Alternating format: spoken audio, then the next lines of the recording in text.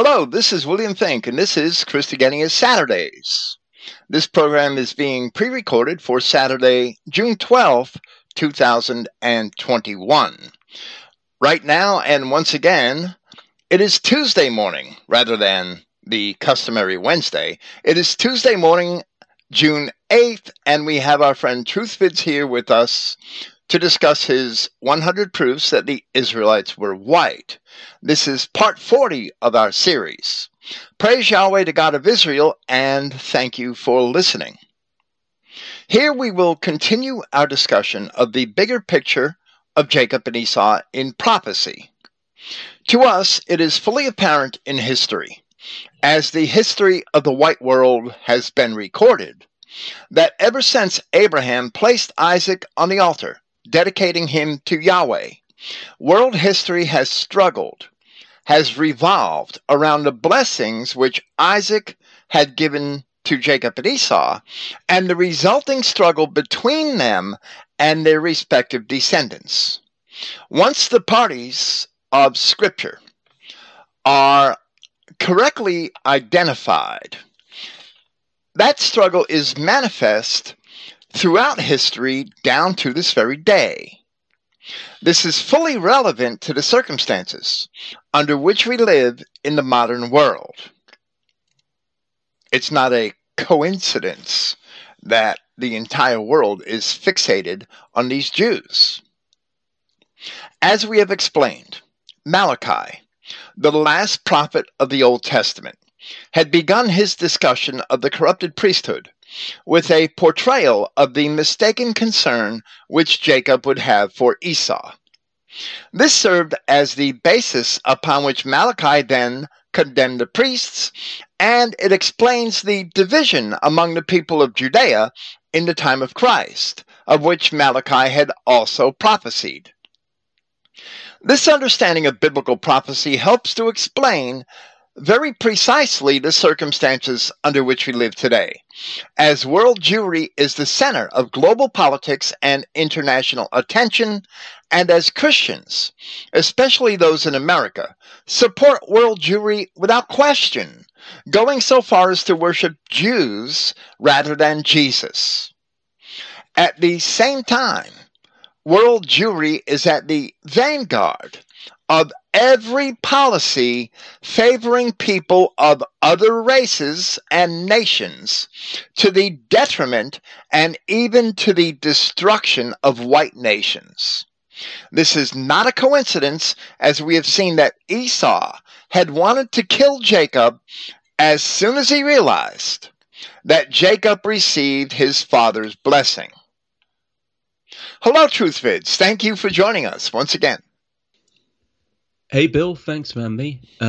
So we're back onto Jacob and Esau, and this is often an overlooked topic, the whole, Jew-Esau thing.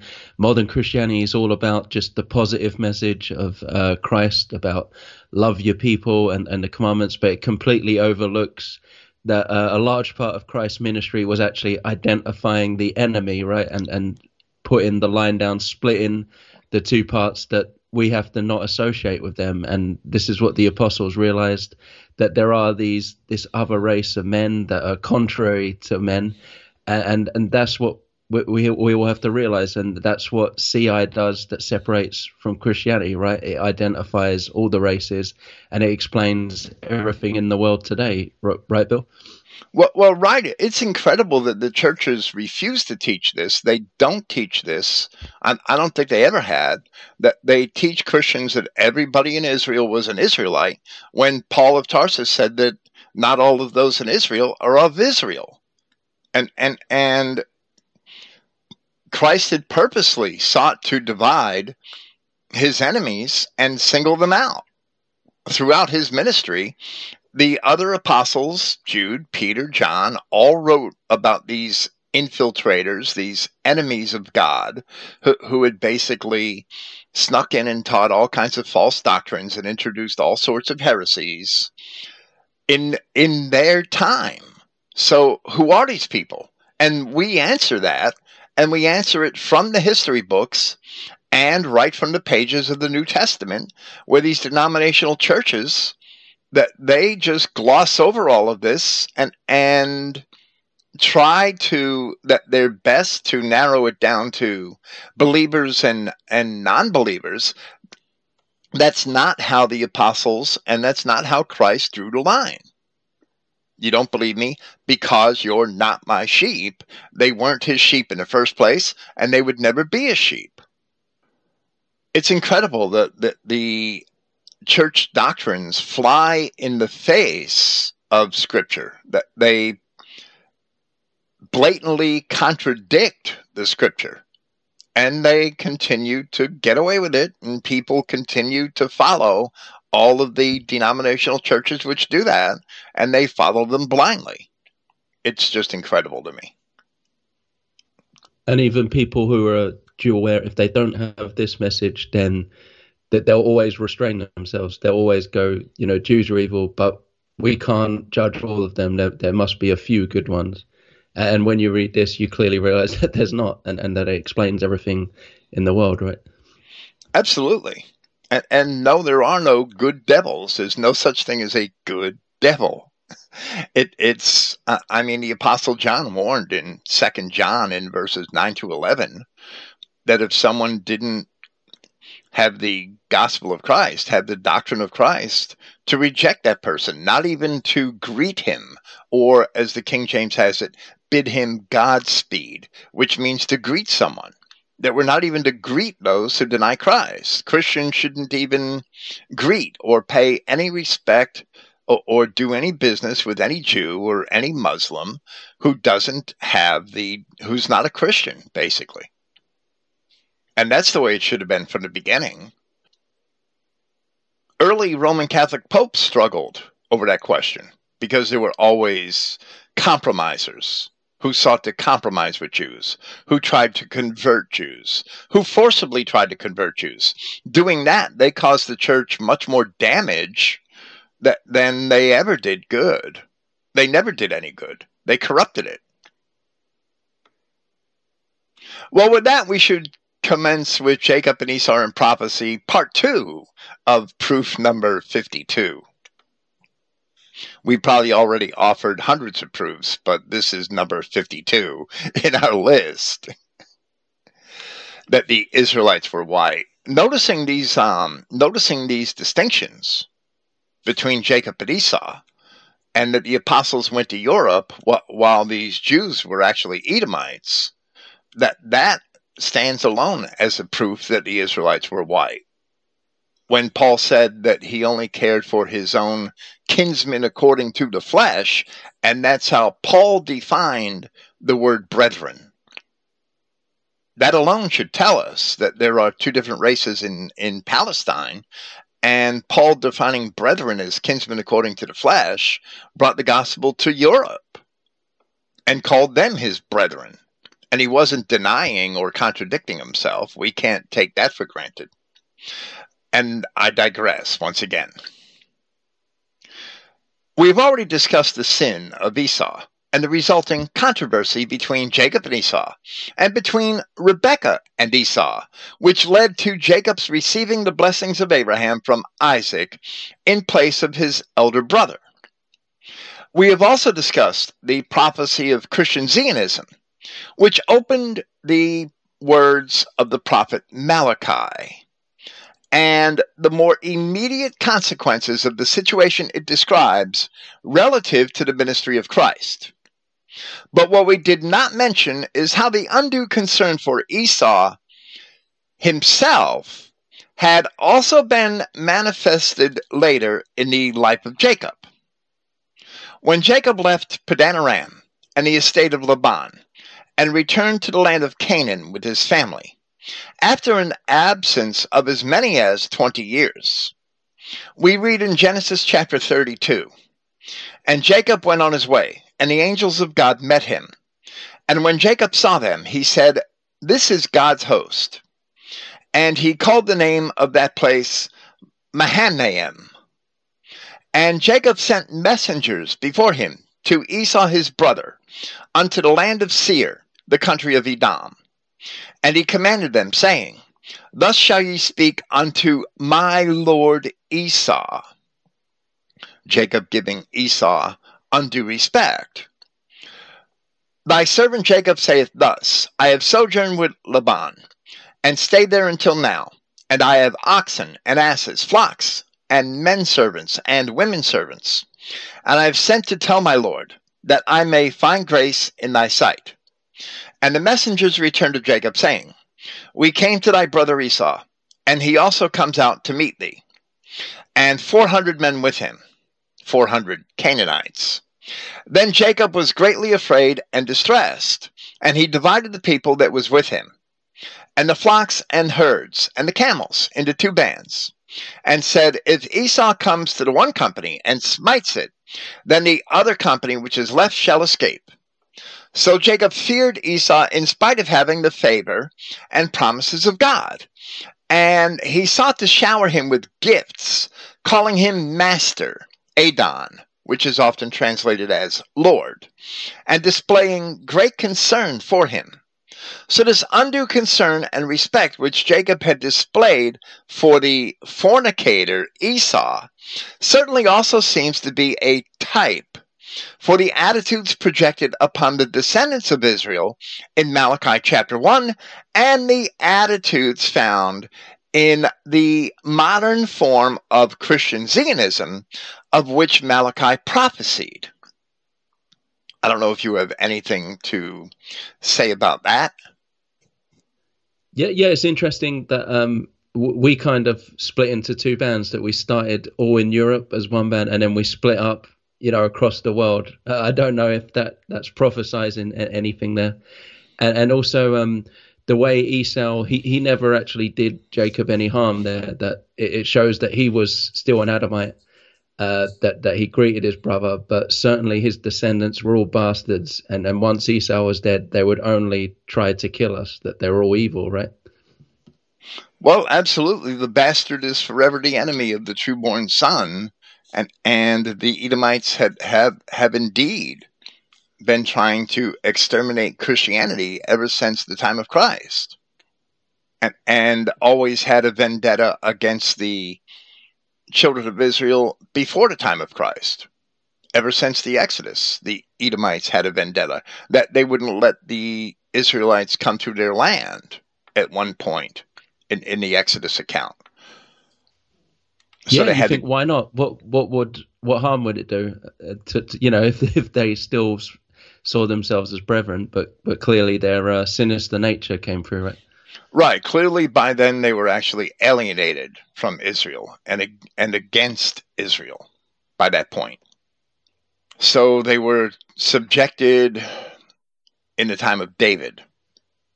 They became forced vassals of Israel.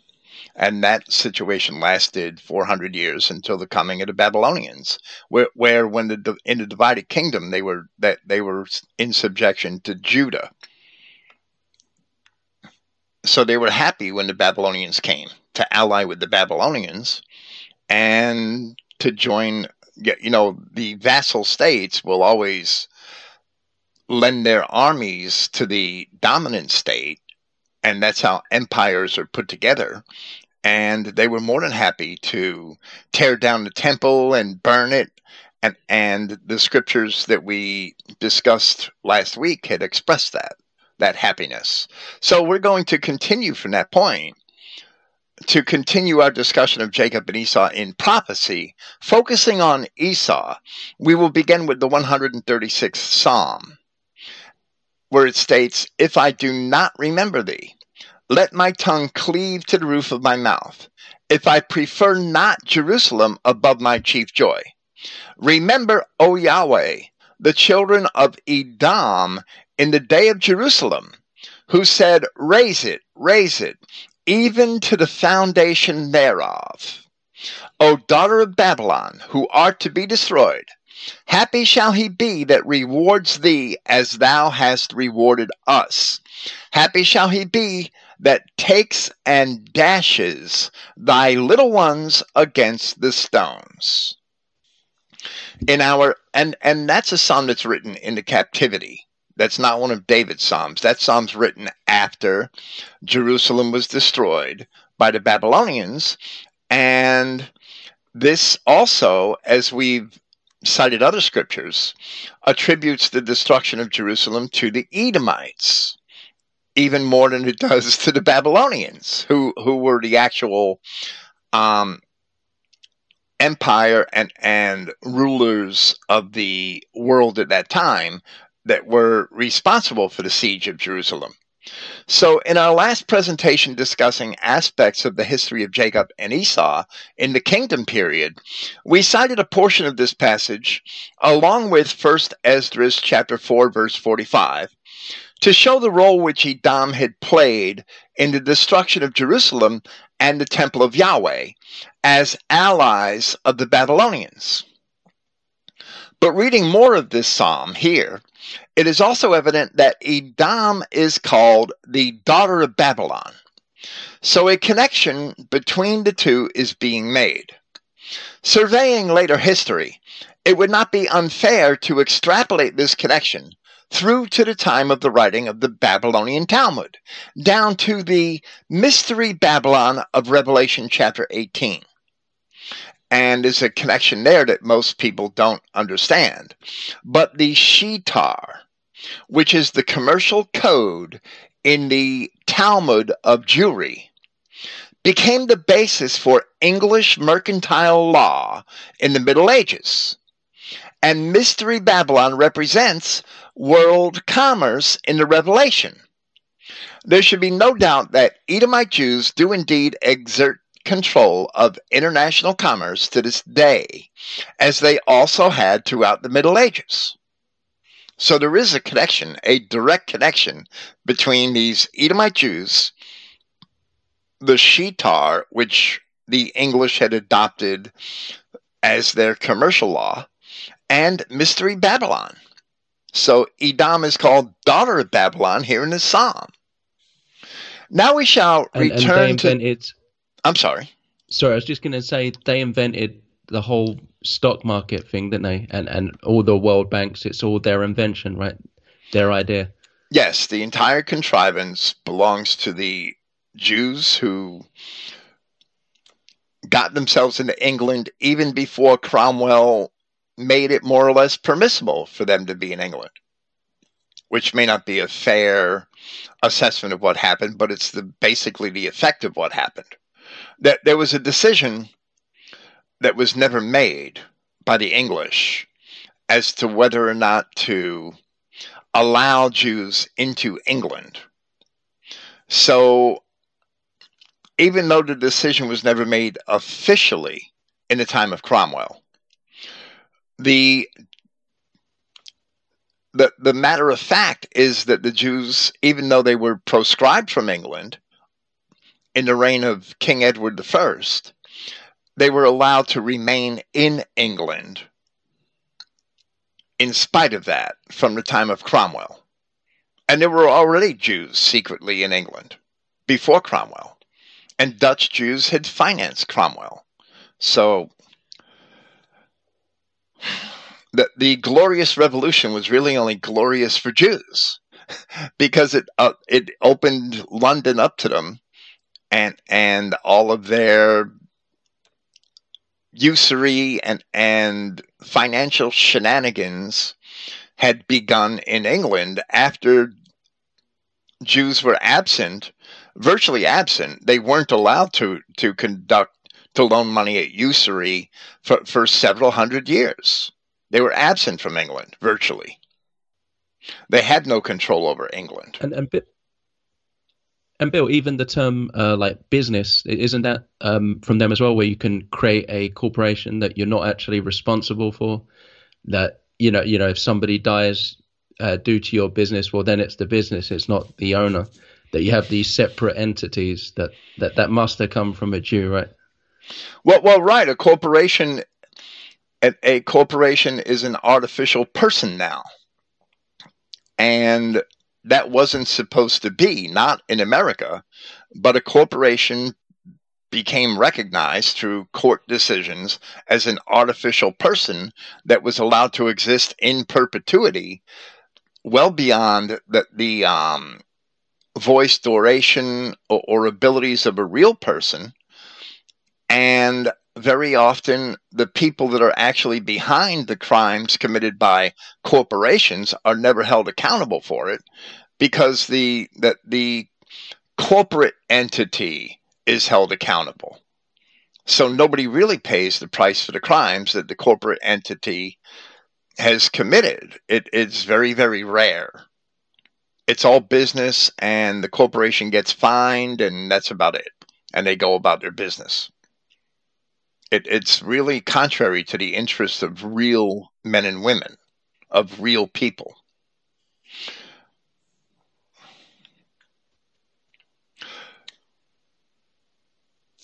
And yes, the entire concept seems to have been developed by Jews in the Middle Ages. Okay, I think I did an entire podcast on corporations as people in part of my Protocols of Satan series several years ago. A series I hope to continue one day. Okay, now we shall return to some of the prophecies of Esau Edom in regard to the vengeance of Yahweh found in the book of Isaiah. And this is important, and we're going to do more in this area in our next proof next week, when we discuss the nature of Edom in the New Testament and what the New Testament reveals the Edomites to be. We're going to make some of those connections this evening. We're going to start with Isaiah chapter 34, verses 1 through 8. Come near, ye nations, to hear and hearken, ye people. Let the earth hear, and all that is therein, the world, and all things that come forth of it. For the indignation of Yahweh is upon all nations, and his fury upon all their armies. He has utterly destroyed them. He has delivered them to the slaughter. Their slain also shall be, so even though he hasn't done it yet, because it's talking in the future tense as well as the present, like Paul of Tarsus said, it's counting things as not existing because they didn't exist yet, as if existing. So it shifts from the present tense or the past tense to the future. Their slain also shall be cast out, and their stink shall come up out of their carcasses, and the mountains shall be melted with their blood. And all the host of heaven shall be dissolved, and the heavens shall be rolled together as a scroll, and all their hosts shall fall down, as the leaf falls off from the vine, and as a falling fig from the fig tree. For my sword shall be bathed in heaven. Behold, it shall come down upon Idumea, and upon the people of my curse to judgment. So the Edomites are counted as among the people of God's curse. The sword of Yahweh is filled with blood. It is made fat with fatness, and with the blood of lambs and goats, with the fat of the kidneys of rams. For Yahweh has a sacrifice in Bozrah, and a great slaughter in the land of Idumea. And the unicorns shall come down with them, and the bullocks with the bulls, and their land shall be soaked with blood, and their dust made fat with fatness. For it is the day of Yahweh's vengeance, and the year of recompenses for the controversy of Zion. We must note that the indignation of Yahweh in that prophecy is upon all nations, while Edom is singled out as being at the center of that indignation. And we will discuss this at length when we discuss the prophecy concerning Edom, which is found in Obadiah a little later on. But first we shall present a similar prophecy found later in Isaiah. That was from Isaiah chapter 34. This next prophecy is from Isaiah chapter 63. Who is this that cometh from Edom, with garments dyed from Bozrah? Bozrah, and Edom were the central focus of the prophecy in Isaiah 34. This that is glorious in his apparel, traveling in the greatness of his strength. I did speak in righteousness, mighty to save. In other words, God is who it is who comes from Edom with dyed garments from Bozrah. He's answering the question. I that speak in righteousness, mighty to save. Then in verse 2, there's another rhetorical question. Wherefore art thou red in thine apparel, and thy garments like him that treadeth in the wine fat? And we see another answer in verse 3. I have trodden the winepress alone, and of the people there was none with me. For I will tread them in mine anger, and trample them in my fury. And their blood shall be sprinkled upon my garments, and I will stain all my raiment. For the day of vengeance is in my heart, and the year of my redeemed is come. Now here in these visions, Edom is pictured as the center of attention on the day of the wrath of Yahweh, when he executes vengeance upon all of his enemies. The garments are dyed red with the blood of the Edomites. The language is figurative. Bozrah is one of the chief cities of Edom, first mentioned in the lists of Edomite princes in Genesis chapter 36. It is not that the Edomites will still dwell there, since they have not dwelt there in many centuries, but rather the use of the name Bozrah here is an allegory which informs us of whom it is that Yahweh shall avenge himself.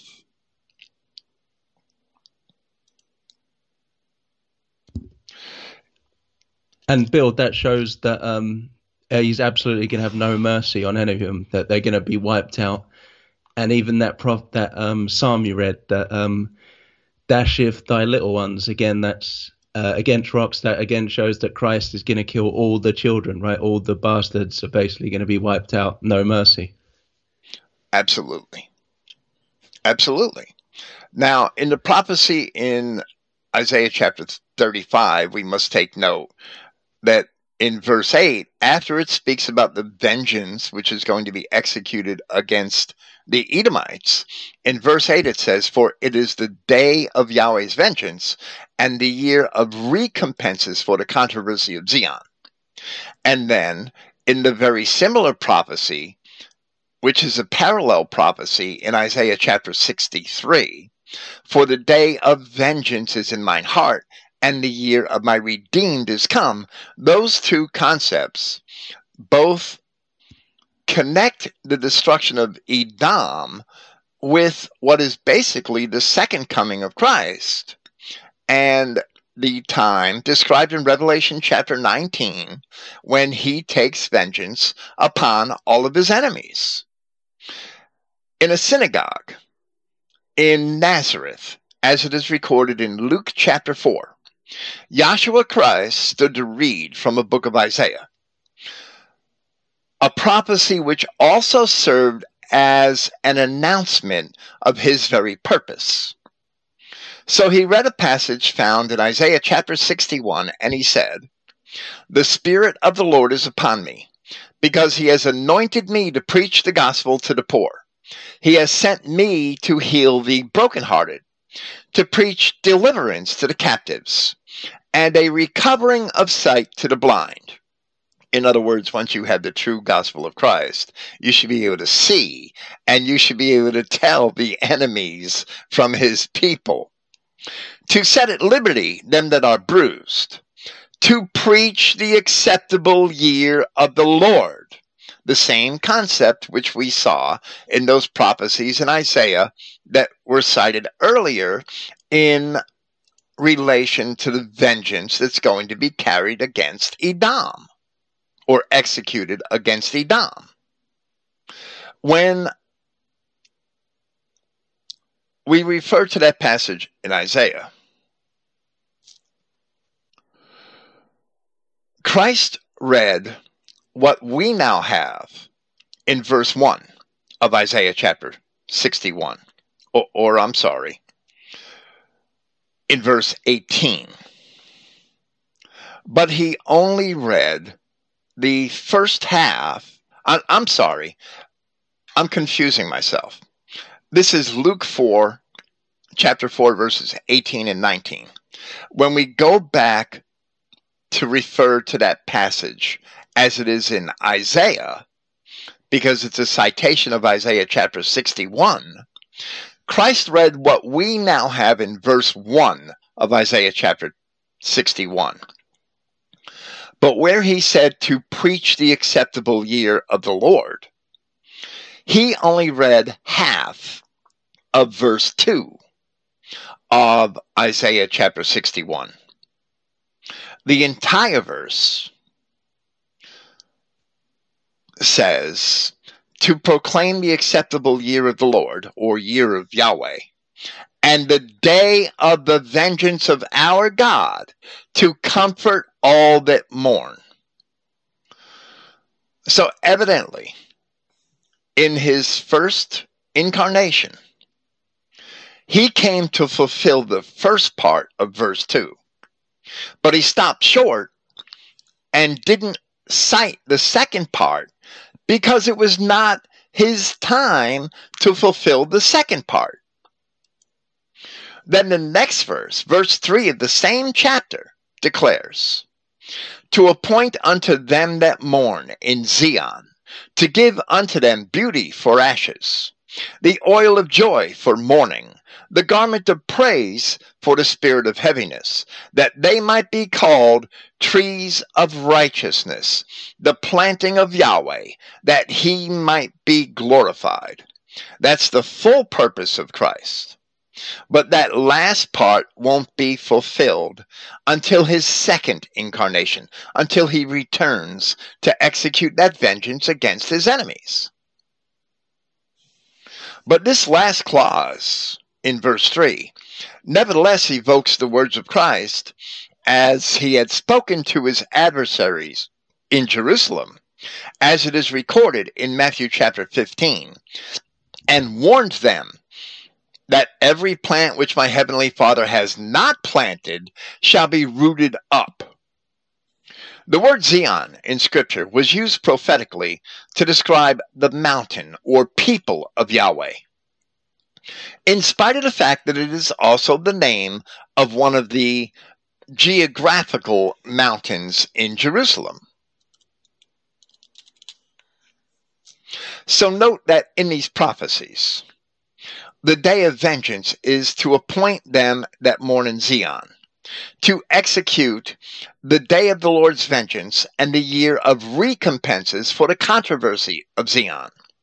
And because the day of vengeance is in mine heart, and the year of my redeemed is come. That's Isaiah 61:3, Isaiah 34:8, and Isaiah 63:4. So Edom is at the center of the controversy of Zion, and will be destroyed in order to settle that controversy.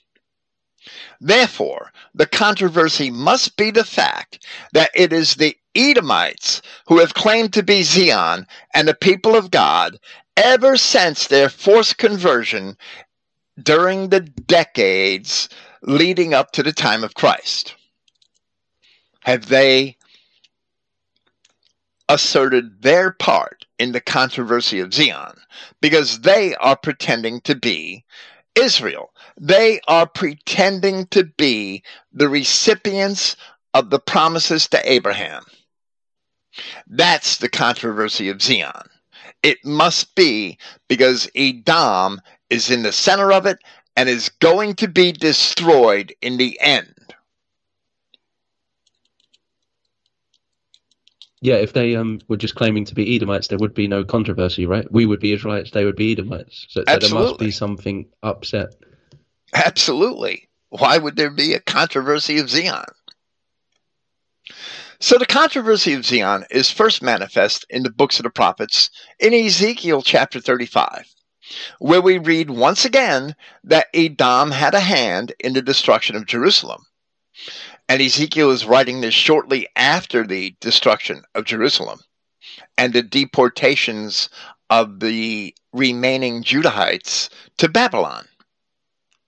So we see, moreover, the word of Yahweh came unto me, saying, Son of man, set thy face against Mount Seir, which is the land of Edom, and prophesy against it, and say unto it, Thus saith Yahweh God, Behold, O Mount Seir, I am against thee, and I will stretch out my hand against thee, and I will make thee most desolate.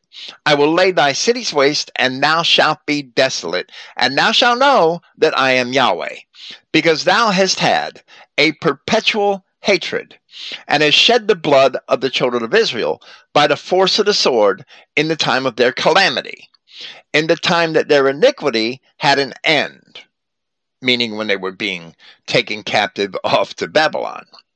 While the cities of Edom were ultimately laid to waste, as it also says in Malachi, the Edomites themselves were never judged, as they had moved north into Palestine, into Israel and Judah.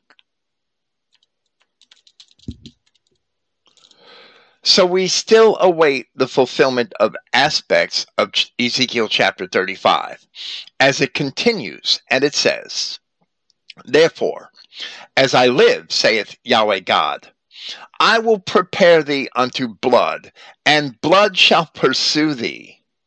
Seeth thou hast not hated blood, even blood shall pursue thee. And of course, when we go back to Genesis chapter 27, in the blessings which Isaac had for Esau, Esau was prophesied to live by the sword. This passage is at least partly fulfilled as Christ was speaking of his enemies and the coming destruction of Jerusalem by the Romans, and he said, as it is recorded in Luke chapter 21, And they shall fall by the edge of the sword, and shall be led away captive into all nations.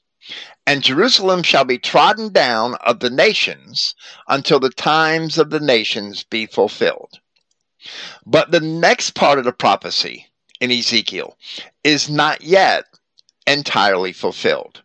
So it is evident that Seir may be an allegory, like Bozrah was an allegory, for the Edomites themselves.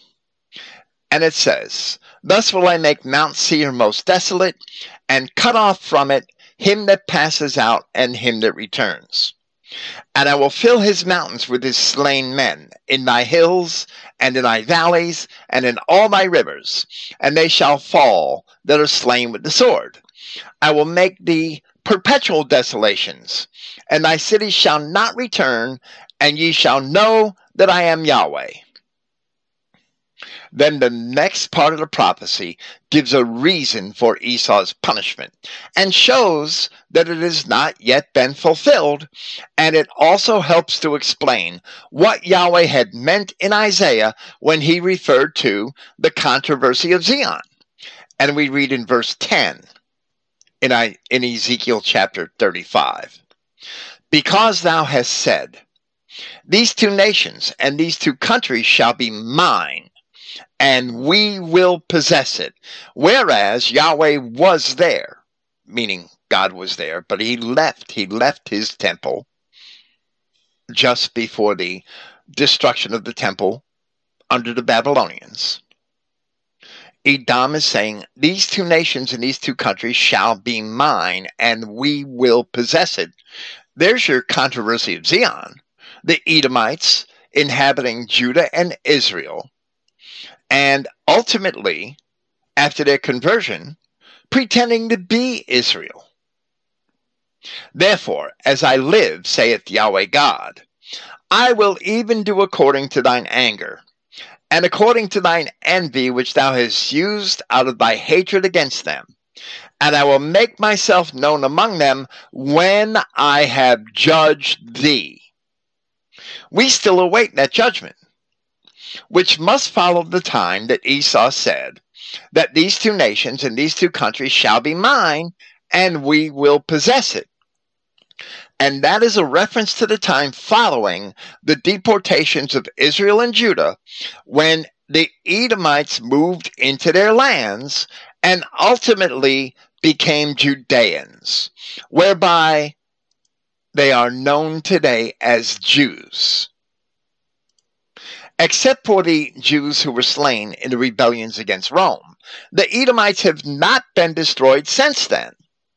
And today they number in the tens of millions. So it is apparent that their destruction still awaits them. Bill, do you think that these prophecies indicate that Yahweh will personally take care of the false state of Israel himself, or we just don't know how the day of the Lord will play out when Babylon falls? Well, right. We can't see the future. We don't know how it's going to play out. Revelation chapter 19, the book of Enoch, which was quoted by Jude, Yahweh shall come with 10,000s of his saints. It's hard to tell exactly how it's all going to end for the Edomite Jews. I don't want to imagine that I could tell the future from what the prophecy says. Yeah. But they are all going to be destroyed. That's inevitable. Yeah. And without Babylon, Israel would be in a hard place, right? Without all the free money and free technology flowing into them, surrounded by all those Arabs anyways. Well, absolutely. Israel is supported by billions of dollars annually in American political aid alone, and billions of dollars additionally in all sorts of Christian charities, such as the fellowship between Christians and Jews, that even I get junk mail from in my mailbox. If you ever subscribe to a Jewish publication, and I do subscribe to Biblical Archaeology Review, and you're immediately put on the mailing list for the Fellowship of Christians and Jews, because they expect you to be a Christian Zionist. They expect you to support the Jewish cause in Israel and fork over money. It's incredible that Esau said, I am impoverished, but we shall return and build the desolate places. They're constantly begging for money in the name of Israel, and they have billions of Christians fooled, deceived into sending them money. And they receive billions and billions of dollars in aid, and they use it to further their criminal enterprises all over the world. Yeah, and you really see that how Jacob gave Esau all those flocks, that it's kind of saying what's going to happen, right? Exactly. That's a type for what happens later in history. It's a type for exactly what's going on now. And it was prophesied by Malachi in those first 4 verses of Malachi chapter 1. This leads us to another prophecy of the destruction of the Edomites, which is found in Obadiah. While Obadiah is difficult to date, he clearly wrote when Jerusalem was already destroyed, and therefore he should be placed much later among the books of the minor prophets than he is, but certainly before those from the Second Temple period. Obadiah wrote when the temple was destroyed and the new temple was not yet built. So he should be placed before Haggai, Zechariah, and Malachi in the ordering of the minor prophets. But after the Amos and Micah and the other minor prophets who wrote while Israel was being deported and Judah was still intact and the temple was still intact. So the entire prophecy of Obadiah is an oracle against Esau after Judah had already been taken into captivity. And we shall read it in large part here while offering some commentary on various aspects.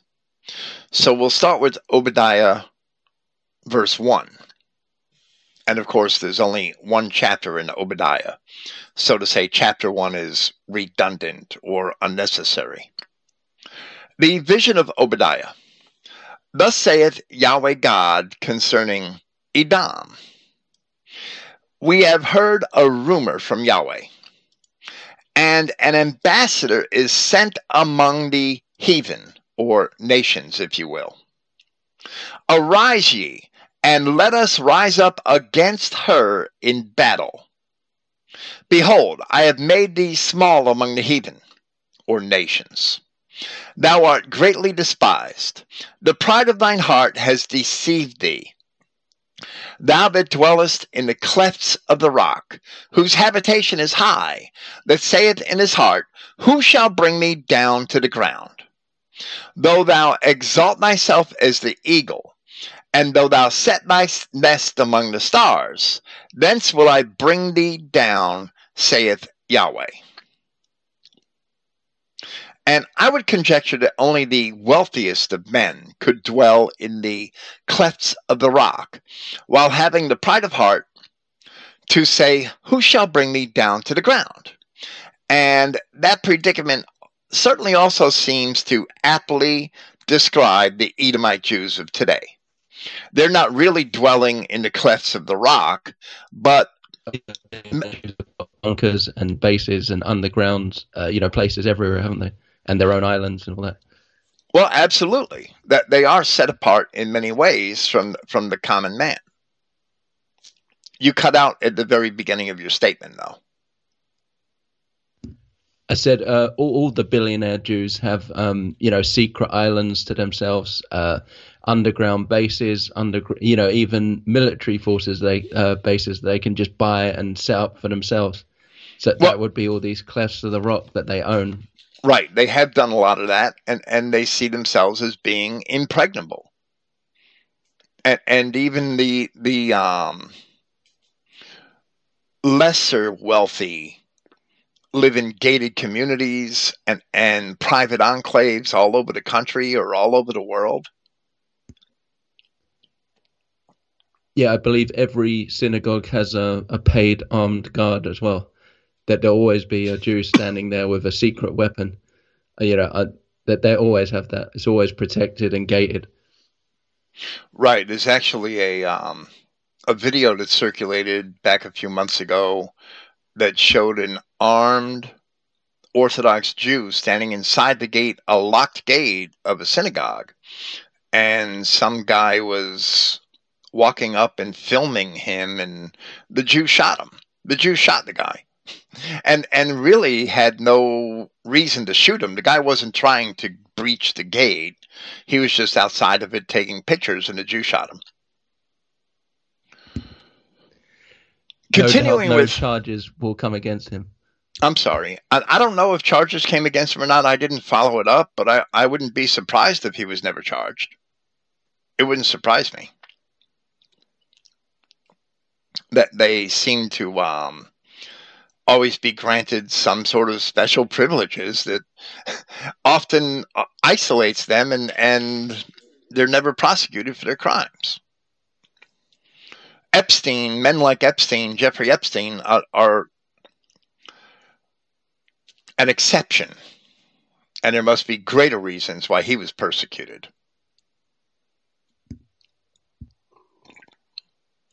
Somebody must have wanted to take him out of the picture, because he surely didn't kill himself. He did not kill himself. Continuing with Obadiah 1, or Obadiah, from verse 6. How are the things of Esau searched out? How are his hidden things sought up? All the men of thy confederacy have brought thee even to the border. The men that were at peace with thee have deceived thee and prevailed against thee. They that eat thy bread have laid a wound under thee. There is no understanding in him. And the hidden things of Esau seem to be the intentions of the Edomites, the Jews who have always advanced their agenda secretly, although today they are confident and open about their plans and intentions. But here, it seems that Esau's confederates will ultimately turn against him in the end. That these nations who are tools, that these non-Adamic nations, and even some of the Adamic nations who are tools and allies of Jewry, at some point will turn against Jewry. And that may be the ultimate undoing of Esau. Since Esau is in a confederacy, it seems to be that Esau is sending ambassadors to the nations to rise up against her in battle. And we may interpret the her in that opening verse of Obadiah to be the children of Israel, which is revealed in verses 10 and 11 here. But before we proceed, while this prophecy of Obadiah's is a direct reference to the destruction of Jerusalem in 585 BC, it is certainly also a type for a future event. The Babylonians, who were Chaldeans and not Edomites, were the leading nation in the destruction of ancient Jerusalem, and the Edomites were subject to them. But here Esau is described as playing a leading role. So it is evident that the description of the Edomite role in the destruction of ancient Israel is also a prophecy of something which is to happen in the future, for which Edom will finally be completely destroyed at the day of the wrath of Yahweh, as it is prophesied also in the passages of Isaiah, which we have already cited here. Yeah, so Bill, I saw a video a few years ago where that David Rockefeller, the guy who lived past 100, the Jew billionaire, that he just casually met the Emperor of Japan to discuss a few things privately for a few days. And you think, what can they be talking about? It can only be how to destroy the white race, right? That's ultimately the purpose of all their meetings. Well, right, or at least how the Japanese could have advantages against the West. I'm certain he's offering him something in exchange for his audience. Before proceeding to this prophecy, with this, I should say, prophecy of Obadiah, we may correlate another prophecy found in Revelation chapter 20. There is an interpolation in the text which concerns resurrection, which has actually prevented many men from understanding this prophecy. But we shall omit that. I'm going to skip over that and begin with verse 7. And when the 1,000 years are expired, Satan shall be loosed out of his prison,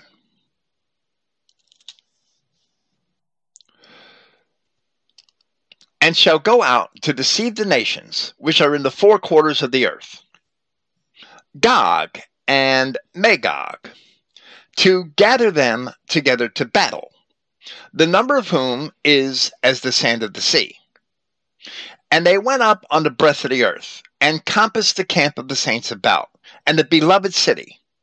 And fire came down from God out of heaven, and devoured them. Now, while the full explanation is too much for this presentation, it is found in Christreich, our commentary on the Revelation. The Edomites, who say they are Judeans, but are liars, being the synagogue of Satan, as Christ describes them in Revelation chapters 2 and 3, they are the Jews of today. The Jews were let out of the pit after Christianity dominated most of the white nations of Christian Europe for 1,000 years,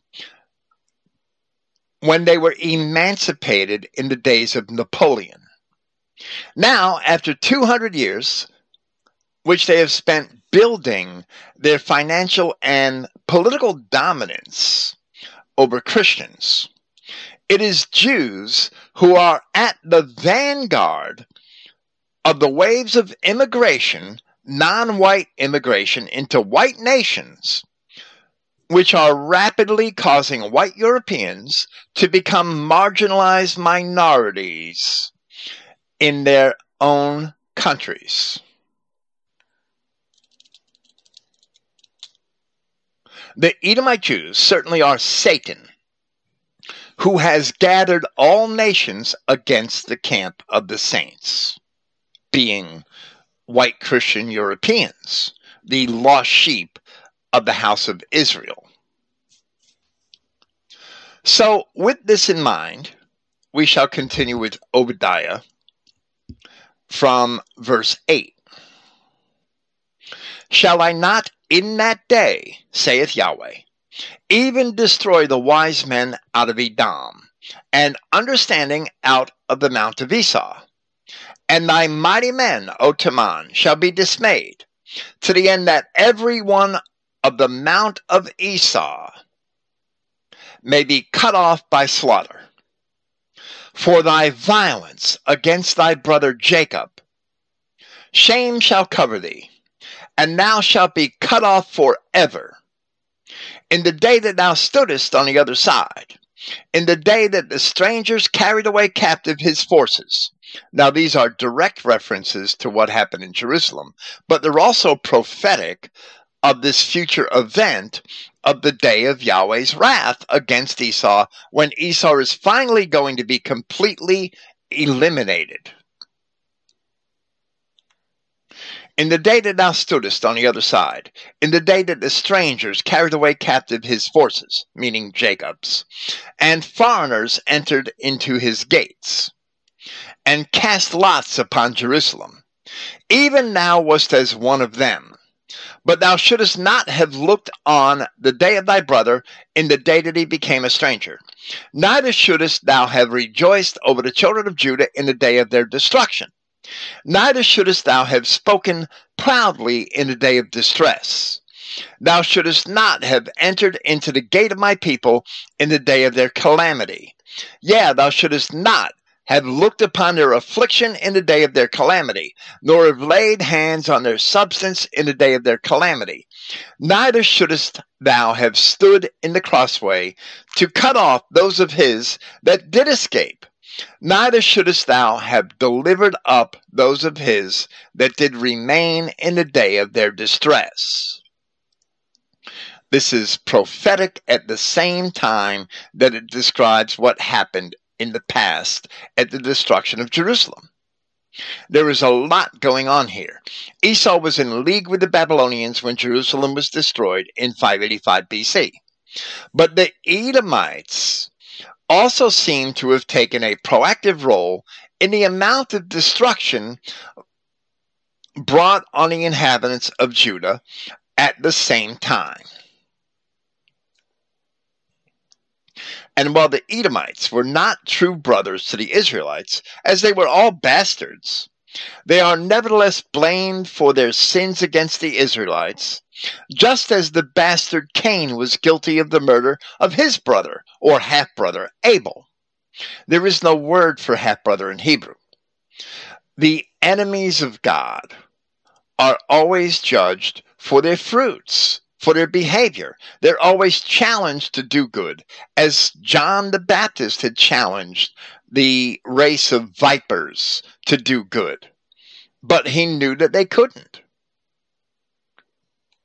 Once again today, Edomite Jews are overseeing the waves of non-white immigration into white Christian nations, and non-whites are increasingly gaining financial wealth, ownership rights, and political dominance in formerly white nations. It may be done by different means, but the end result is the same as it was in Judah in 585 BC. Now there is more, and we shall once again see a correlation to Revelation chapter 20, just as the Edomites had destroyed Jerusalem in the day that the strangers carried away captive his forces and foreigners entered into his gates. It is Satan who gathers the nations from the four corners of the earth to make war against the camp of the saints. So, as it says in Isaiah, on the day of vengeance, Yahweh has indignation against all nations, which we've already read here in Isaiah chapter 34 or 35 that we cited earlier. I forget which it was already. But Esau is the central focus of that indignation. So Jerusalem here is also a type for the capital cities of Israel in the future. As none of this prophecy of Obadiah has yet been fulfilled, and only recently in the Christian era have the Edomite Jews had the ability to gather all of the world's nations against Israel, even if earlier in history they tried and failed to destroy white Christian Europe by employing the Arab and Turkic hordes. So throughout history, the Jews have plotted against Christians while they were in Africa, in China, in Arabia, in Khazaria, in India, and elsewhere. And they had brought all of those nations against Christendom in this very day. For taking part in this Edomite plot to destroy true Israel, all these other nations will suffer for it. So once again, continuing with Obadiah from verse 15, for the day, just like it was in Isaiah, for the day of Yahweh is near upon all the heathen, or all the nations. As thou hast done, it shall be done unto thee. Thy reward shall return upon thine own head. For as you have drunk, and this is addressing all the heathen, or all the nations, for as you have drunk upon my holy mountain, Zion, which is the collected people of Israel, so shall all the heathen drink continually.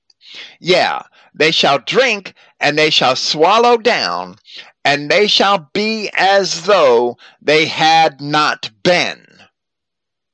But upon Mount Zion shall be deliverance, and there shall be holiness, and the house of Jacob shall possess their possessions. Now, all the nations in the world are not on Mount Zion in Jerusalem, in modern Israel, drinking upon that mountain. No, but all the nations of the world are in the formerly white Christian nations, eating and drinking and living it up, having a grand old time as immigrants at the expense of white nations. And it's the Edomite Jews who have led them into the gates of those nations, who were the proponents of all of these modern immigration policies that are causing these white nations to be overrun with strangers. So Esau is doing the same thing that he did in a different way back in 585 BC. But it has the same effect, the destruction of Israel and Judah. Yeah, it's astonishing how people can't see it, that all these non-whites just magically appear in your neighborhood. Like who brought them there? How does a guy and a family come all the way from India and just appear in a rural village in like England or America? Someone must be in that country and offering them aid and telling them where to go and setting them up, getting them a house, helping them to speak English so that they can fit in. Someone must be behind it. They don't just jump on a plane, especially in a little rural village when they start popping up randomly, right? Well, absolutely. And all of those big fancy boats, I guess I should call them, that George Soros had bought for these Africans to take across the Mediterranean and land in Italy or Spain. I mean, it's absolutely clear. There is Edomite Jew after Edomite Jew after Edomite Jew in these institutions where these policies are created, who have admitted that it is they who are behind all of this immigration. They've admitted it over and over and over again. It's all over YouTube and various places of the internet, these admittances. There is no doubt who is behind these endless streams of legal and illegal immigration. And that's Esau opening up the gates so that strangers could pour into the cities of Jacob. Is exactly what it And is. I've seen videos of even in Greece, they have thousands of, well, I'll call them Israeli, Jews, students and youngsters in their military who are all helping and giving aid to people pouring from the Middle East. They ship them to Greece and then they go on their way. They walk into Germany or wherever, but they're all clearly young students. So all of them are partaking in it. They fund them so that they can provide them food and aid and tents and clothes and send them on their way. Right? They're all behind it. Not just the billionaires, the whole race. Absolutely. There's no doubt. It's whenever you see that these civil rights marches in the United States back in the 50s and 60s, it was always Jews at the vanguard of the civil rights marches and Jews at the vanguard of immigration marches and pro-immigration movements. It's been like that throughout the entire 20th century, 21st century. And it's not a secret. All you have to do is open your eyes and look. And once you realize that these Jews are the Edomites of Judea, that they're the Edomites, the ancient Edomians, and the people of God's curse, and they're not Israel at all, once you realize who true Israel is, as we've established through history and scripture, it's very clear that this is what's happening. That this is Satan leading all of the nations of the world against the camp of the saints. That this is this Edom in the prophecy of Obadiah, who's opening the gates of the cities of Jacob to all of the strangers. There's another set of prophecies which are parallel to these, which are found in Ezekiel chapters 38 and 39. And those two chapters are themselves a Hebrew parallelism, where the same prophecy is given consecutively in slightly different ways so that it can be better understood. But Ezekiel 38 and 39 are far too lengthy for us to get into this evening in this aspect. And they're not an exact prophecy. They don't mention Edom or Idumea. It's except on the terms that perhaps the Revelation refers to that the chief prince of Gog and Magog, and the prophecy in the Revelation mentions Gog and Magog. So it can all be connected through prophetic language. In Revelation chapter 20, it's Satan going out to deceive the nations which are in the four quarters of the earth, Gog and Magog, to gather them to battle against the camp of the saints. We see that language in Ezekiel chapter 38, which is a parallel prophecy, so we can understand that it's Satan in Ezekiel 38 as well.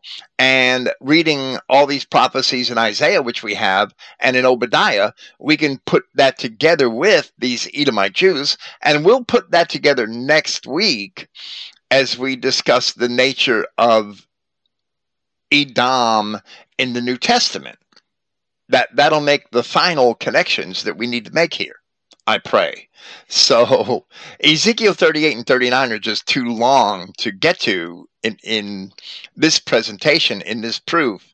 But it's definitely, each of them are parallel prophecies. They're not consecutive one to another. It's a parallelism where the same prophecy is given twice in a row. That happens elsewhere in Ezekiel. In Ezekiel chapters 27 and 28, I believe, concerning the king of Tyre. So that's a method that's used by Ezekiel several times. But Ezekiel chapter 38 and Ezekiel chapter 39 are basically two separate ways to express prophecy of the same future event. And that's called a Hebrew parallelism. It usually doesn't occur from one entire chapter to another entire chapter, but it does very often occur in verses and within verses, where the same entity, object, or event is referred to twice and described a little differently in two consecutive sentences or clauses, and both refer to the same entity. That's a parallelism. Okay, that's another digression. Continuing with Obadiah, in light of all this, from verse 18.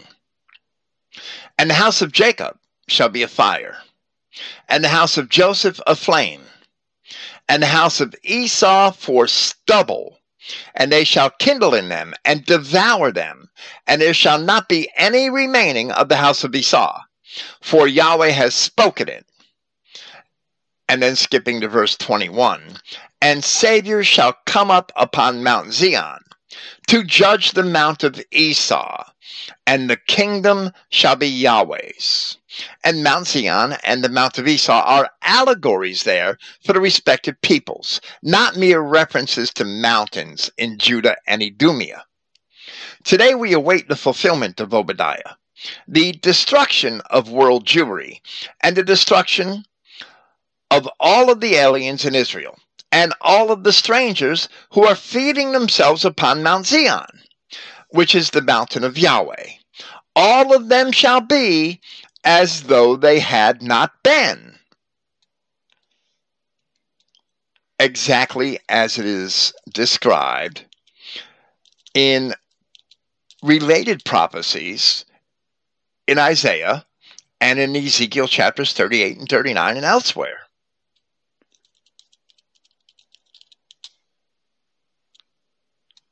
Which we have cited this evening.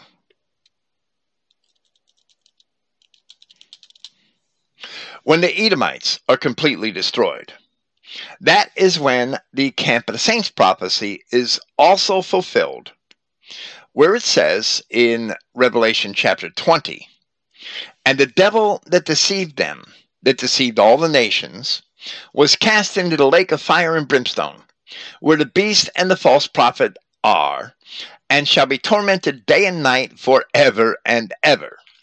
The Jews, who have controlled most of the world's media for the past century, they are also the devil which has deceived the entire world by means of that control, and has gathered all of the world's heathen nations against Israel, the camp of the saints. I don't know. So once you put it all together, you realize that Satan is essentially the Edomites, right? And of course, you know, all the other races, but they're really just foot soldiers of the Edomites. Right. And Satan, the entity which we know as Satan, is greater than just the Edomites themselves. But when Isaac was placed on that altar, and everything in the loins of Isaac was dedicated to Yahweh God, then Jacob and Esau ultimately came to represent the people of Adam, or God, and the people of the devil, which are the Edomites of Scripture, and all world history ever since has revolved around them. So even though there was a serpent, and there were Nephilim, and there were giants, and wicked men who were wicked by the fact of their origin as being in rebellion against God, and those men existed on earth even before Adam, because the serpent was already there in the garden representing that tree of the knowledge of good and evil, and they were always opposed and at enmity with the Adamic race, as it states in Genesis chapter 3 verse 15. In spite of all that wider picture, greater picture of history, Jacob and Esau were chosen to be the representative parties of God and the devil down throughout history, from the time that Isaac was placed on that altar.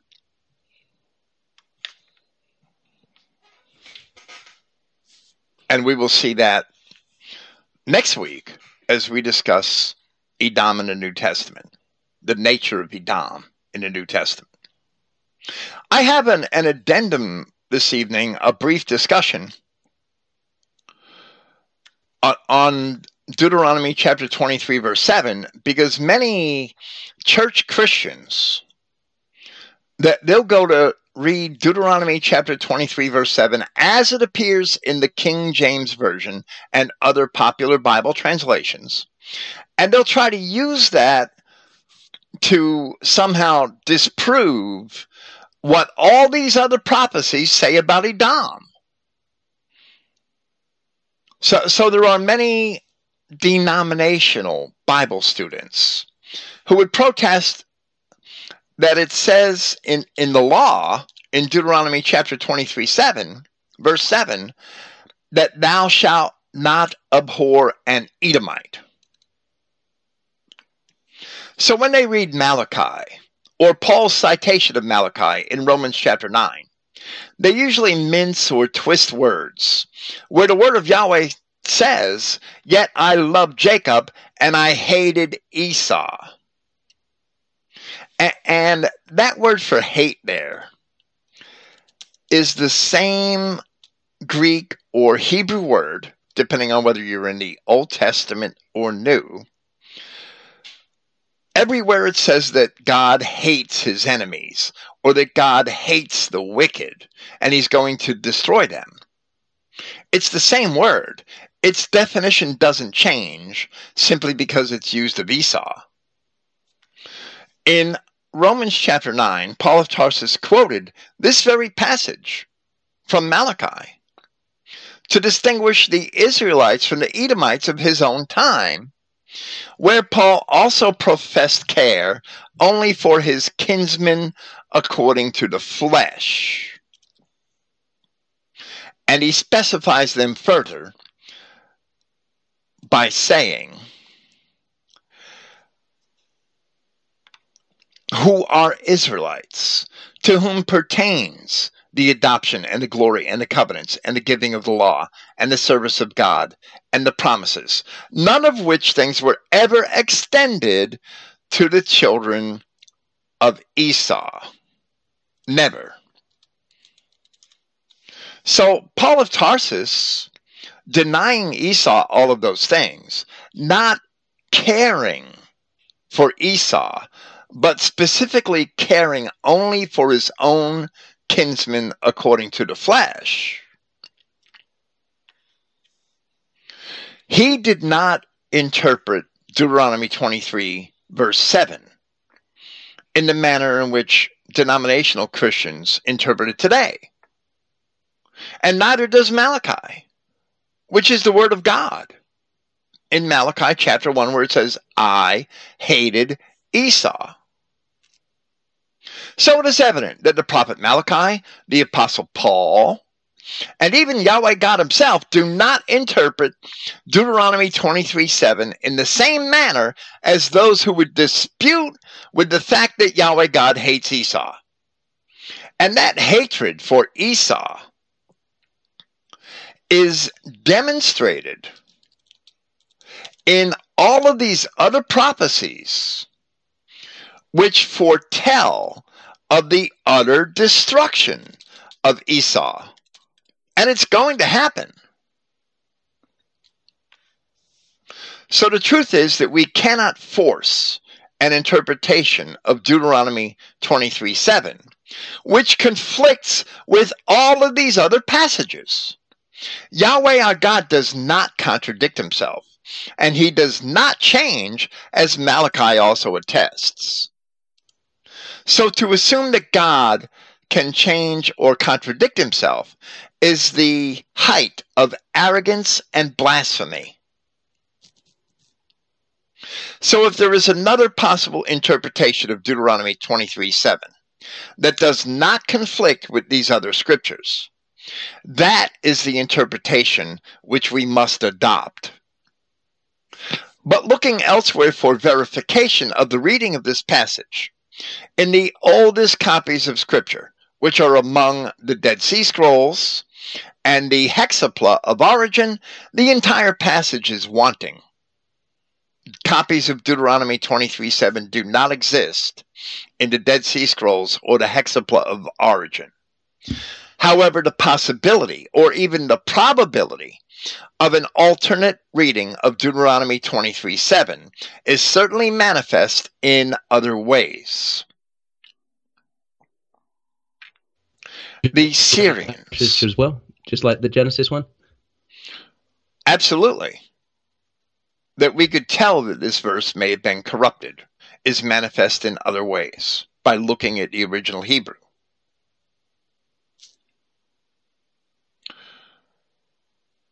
The Syrians, or Arameans, wherever you see Aram in Scripture, wherever you see Syria in Scripture, when you look at the Hebrew word, it's Aram. Whenever you see Syrians in Scripture, it's a plural of Aram. It's Aromi. And the Syrians, or Arameans, have a long history of kindred relations with the Israelites, which we will get to. In the Hebrew alphabet, the letters D, or Daleth, and R, or Resh, were often confused. They look almost the same. They look almost identical. And perhaps in computer text, it's easier to tell them apart. But in cursive writing, they're almost impossible to tell apart. And they were often confused. And such confusion is found in many places in Scripture, where between the Hebrew and the Greek texts, for example, Riptha and Diptha, or Dodanim and Rodanim, or the name Obed-Edom and Abed-Aram, are all at times confused for one another. There's places where the King James Version has Obed-Edom, and so does the Septuagint version. But then in other places, the Septuagint version has Abed-Aram. So Aram was read instead of Edom in the name Obed-Edom. And it very well could be Obed-Aram. Dodanim is the name of one of the tribes of Japheth in the King James Version. In places in the Septuagint, in certain manuscripts, it says Rodanim, where an R was read instead of the D. And the R is more accurate, but the D prevails in most of the manuscripts, being the Rodanim being the Greeks of the island Rhodes, who were descendants of the Japhethites, just like Javan, who was an Ionian Greek. Javan and Iowan, or the Ionian Greeks, are the same term, one in Greek and one in Hebrew. So these letters were often confused. And in other places, the D and the R were confused, even in common words. And that's evident in Jeremiah chapter 2, verse 20, where the King James Version reads, I will not transgress. The Hebrew word being abar, where newer translations, such as the New American Standard Bible or the American Standard Version, as well as the Septuagint and other versions read, I will not serve, the verb being the Hebrew word abad, the D and the R being confused. Where it says, I will not transgress, the context fits better if we read a D instead of an R, abad instead of abar, and translate it to read, I will not serve, as the Septuagint translators read the same word 2,300 years ago. The Daleth and the Resh, the D and the R, were confused in the accounts of David's conquest of Edom, where in 2 Samuel chapter 8 we read, and David gat him a name when he returned from smiting of the Syrians in the Valley of Salt, being 18,000 men. But in 1 Chronicles chapter 18 we read speaking of the same account, moreover, Abishai, the son of Zeruiah, slew of the Edomites in the valley of Salt 18,000. And he put garrisons in Edom, and all the Edomites became David's servant. Thus Yahweh preserved David whithersoever he went. And the version in 1 Chronicles, which we just cited, is upheld in 2 Kings chapter 14 and in the 60th Psalm, which mentioned the same event. It was Edomites and not Syrians who were killed in the Valley of Salt, which is also clear in the wider context of 2 Samuel chapter 8, but the error remains in the King James Version. And the difference is reading Edomi rather than Aromi. And in Hebrew, there are only 3 letters. Aleph, whether it's the E for Edom or the A in Aram, it comes, the first letter, the vowel, comes from the same Hebrew letter Aleph. And the second letter is Resh or Daleth, Edom or Aram, Edomi in the plural, or Aromi. And then the third letter is the M or the Mem, and the fourth letter in the plural is the Yod, which is represented as a Y. So with that one difference of a letter, a D or an R, a Resh or a Daleth, it could be Edomi or Aromi. And the context insists that it was Edomites that were killed in the Valley of Salt, and in 2 Samuel chapter 8, yet it says Syrians in the King James Version. And when we go to 1 Chronicles 18 and 2 Kings 14 and Psalm 60, it's always Edomites. But they made that mistake and wrote Syrians in 2 Samuel chapter 8, verse 13. And that's a mistake. It should have been Edomites. It should have been read as Edomi rather than Aromi. The difference being the one letter. So reading a D instead of an R in Deuteronomy chapter 23, verse 7, may lead one to believe that thou shalt not abhor an Edomite. But it's more scripturally accurate to read, thou shalt not abhor an Aramaean or a Syrian. And the words Edomite and Aramaean, as I have explained, are virtually indistinguishable in written Hebrew letters. Further support that the word should read Syrian in Deuteronomy 23:7 is found just a short while later in Deuteronomy chapter 26, verse 5, where we read, and thou shalt speak and say before Yahweh thy God, a Syrian ready to perish was my father. And he went down into Egypt and sojourned there with a few, and became there a nation great, mighty, and populous. And that describes Jacob. A Syrian ready to perish was my father. The brother of Rebekah was called Laban the Syrian, and the Syrians were also close family to Israel. The Syrians were not abhorred by Israel in the subsequent history of the kingdom, but the Edomites had always proven themselves to be enemies. So God hated Esau. But the Israelites never abhorred a Syrian.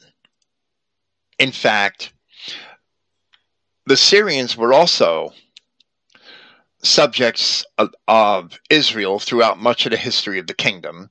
And even though there was infighting later on between the Syrians and the Israelites, Elijah the prophet was sent to anoint a man, the king of Damascus, the king of Syria, by Yahweh God. So the Syrians were never abhorred or hated by God, but the Edomites were. So how do we read Deuteronomy 23:7? I would read Deuteronomy 23:7 in the same way that we read Deuteronomy 26:5, where it says that Assyrian ready to perish was my father. I would read Deuteronomy 23:7 with the R instead of the D. Thou shalt not abhor a Syrian or an Aramaean. So that's my answer to that. I also think that that Hebrew script is inferior to the Paleo-Hebrew one, right? Or at least the ones that our race developed. At first, I believe there was an in-between version when the Israelites came back from Babylonian. It wasn't quite that script. It was still half-half, and then later it was developed into that script a few centuries later. But the ones... The Israelites that went to Europe, they developed a much better language, Greek, and then Latin, and then all the Germanic languages, right? And well, absolutely. You don't have any of these problems that you do with their script, where you can confuse letters all the time, right? Absolutely, and they aren't the only letters that are confused. There's another letter, the Vav, which looks exactly like the Resh or the Daleth, except that the upper stroke is a lot shorter. It's only a half stroke instead of a full stroke. But the Vav is also confused very often for a Resh or a Daleth or vice versa in words in Scripture. And we don't know how many words in Scripture that this confusion affected. And then there's two other letters that are very similar, the He and the Heth, which are sometimes confused. And the Thab is sometimes confused with them because it's very similar. So we have that the two sets of three letters in this modern Hebrew text that are very similar. Yeah, it's easy to tell them apart in computer type, but how long have we had computer type? For 2,000 years, scribes wrote these manuscripts out, and they very often confuse these letters. Or translators reading written manuscripts confuse the letters. So this modern Hebrew alphabet has probably, that these Jews had contrived in the 2 centuries leading up to the time of Christ, has probably caused a lot of confusion in our scriptures. Where the original Hebrew alphabet was the Phoenician alphabet, it was the same alphabet because the Phoenicians were Israelites. That original Hebrew alphabet was much more like the alphabet of the Greeks and Romans, which all European alphabets eventually derived from. And it was much more difficult to confuse all these letters. It shows a different mind, right? A more logical mind that makes it. Well, right. I can't imagine how these Jews had. I can't imagine how these Jews had concocted this alphabet and purposely left it so easy to confuse certain letters. It must be on purpose. Or are they really that stupid? Or are they just crafty? I don't know how this alphabet was developed. I don't think we can know. But it did appear 2 or 3 centuries before Christ when it began to appear. I don't think it's any older than the late 3rd century BC. I could be wrong, but I don't think so.